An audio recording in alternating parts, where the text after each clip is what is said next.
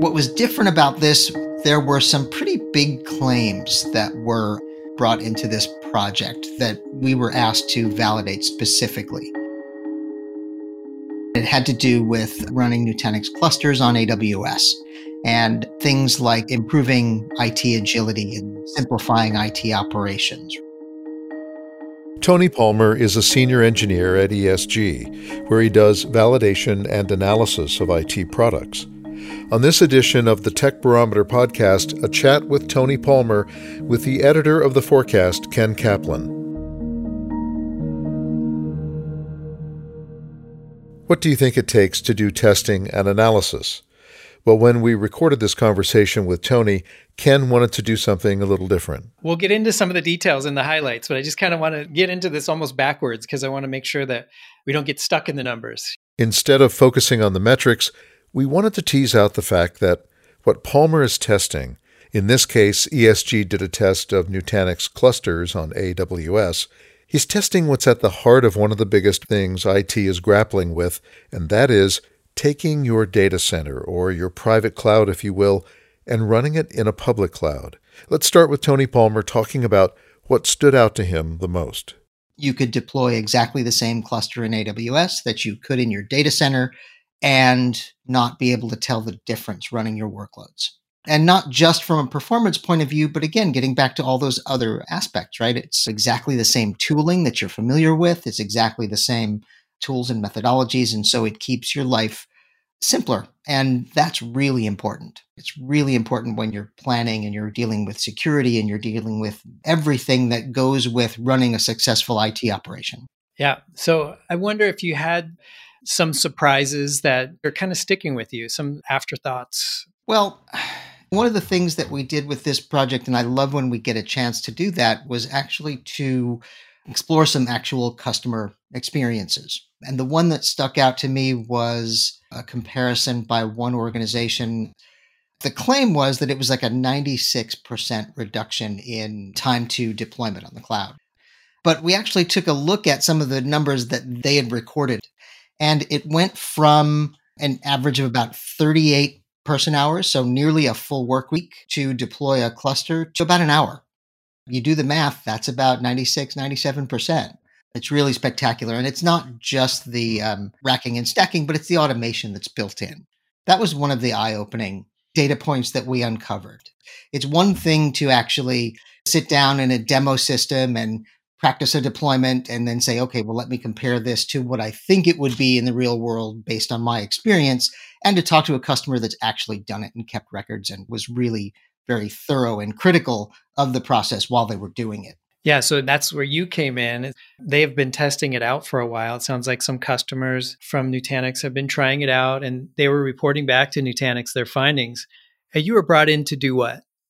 So we were brought in to perform what we call a technical validation, which has elements of both testing to see whether a product or solution works as advertised, but also tying it back to real business value to kind of figure out, why does this matter? Why should I care about this at all? And when it comes down to it, that why this matters piece kept coming back to efficiency and agility. And we did some very high level economic evaluations as well, just looking at administrative hours over the course of a year for a business that's deploying hundreds of applications.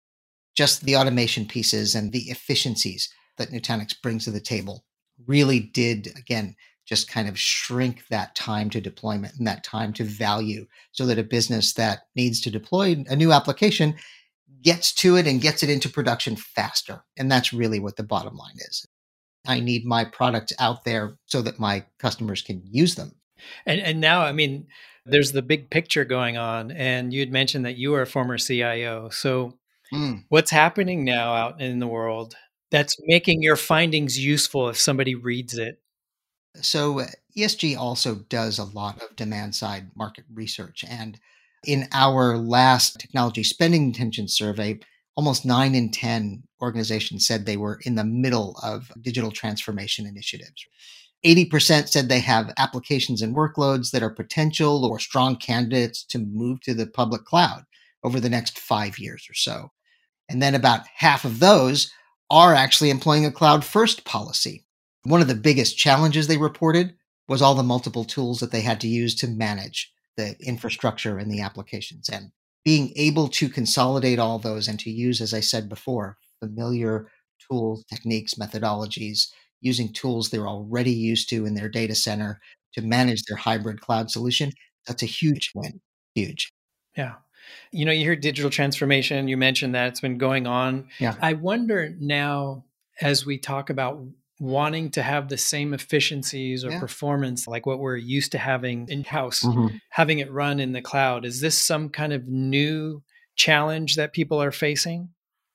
I would say yes, because it's different. You have to manage your network differently. You have to deal with security differently. You have to deal with quality of service and with noisy neighbors differently. You're no longer in control of your hardware. You're leasing that hardware by the minute from one of the hyperscalers.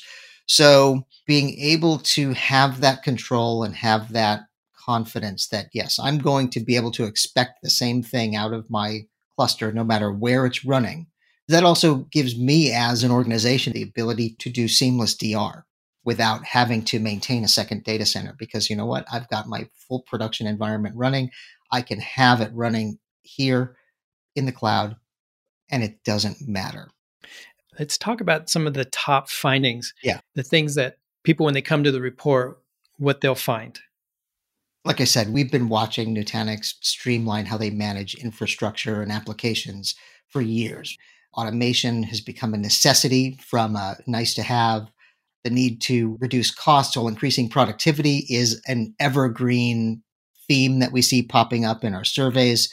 And essentially what we validated was that there's significant cost and productivity savings for any sized organization through orchestration and automation of IT resources and operational tasks. So some of those included up to 97% faster time to day one infrastructure deployment in the cloud rather than on premises. Up to 96% reduction in IT administrator costs for deployments with clusters on AWS when it was compared to traditional infrastructure in a data center. Transactional storage performance was equivalent to on-premises cluster nodes for random workloads. In fact, it exceeded the performance of certain commonly deployed clusters that people might have in their data centers today. So if you're a generation or two back, you can actually leapfrog and get better performance in the cloud. Finally, we looked at operations costs, and we saw that you could lower IT operations costs up to 94% over time, based on time to deploy, management of updates, monitoring, reporting, troubleshooting issues that happen every year. All of that came to about a 94% reduction in those costs that it takes to run the organization. I mean, those are huge numbers. Yes. I mean, anything like 10% is big. You've said several times 90-something percent. So yeah. Let's get in that realm of what does that mean for people who are not enjoying that 94%? Well, what it means, so if I task one admin with deploying a cluster and getting it ready for an app, it's going to take that person about a week. You've got a team working on it. Maybe the real time that it takes is maybe only a day or two, but it's a week of person hours. It's a lot of manual tasks. If you can have one person working on that for about an hour and have your system ready to deploy applications, that's 97%. And that's where we get that from. It's pretty simple. And that's based on the data that we reviewed and audited from actual customers in the field. IT operations costs were calculated in a very, very similar way. It was a matter of doing all these deployments and upgrades and all the maintenance and all the managing and all the things that you need to do with all those different tools, calculating out all those hours, and then looking at what it would really take in the real world to do it with clusters on AWS or just clusters globally in a hybrid cloud. Yeah, that came out to about 20 to 1 as far as just the number of administrative hours it would take. And so that's where we got into that 94%. Each of the numbers that we reported here were based on either hands-on testing, that's the performance data that we got out of running clusters on AWS, or our calculations based on discussions with customers running this in the field. So we tried to be as conservative as we could and only use data that we got directly from those customers. And so that's why we can stand behind those numbers. Tony Palmer is a senior engineer at ESG. Ken Kaplan is the editor-in-chief of The Forecast. If you want more detail about the validation tests Tony ran, you can find them in the Forecast article, Evaluating Clusters for Hybrid Multi-Cloud Environments. And there's a podcast focusing on Tony and some of his thoughts about cloud and where he sees enterprise computing today. That's on the Forecast podcast page. This is the Tech Barometer Podcast. I'm Jason Lopez. Thanks for listening.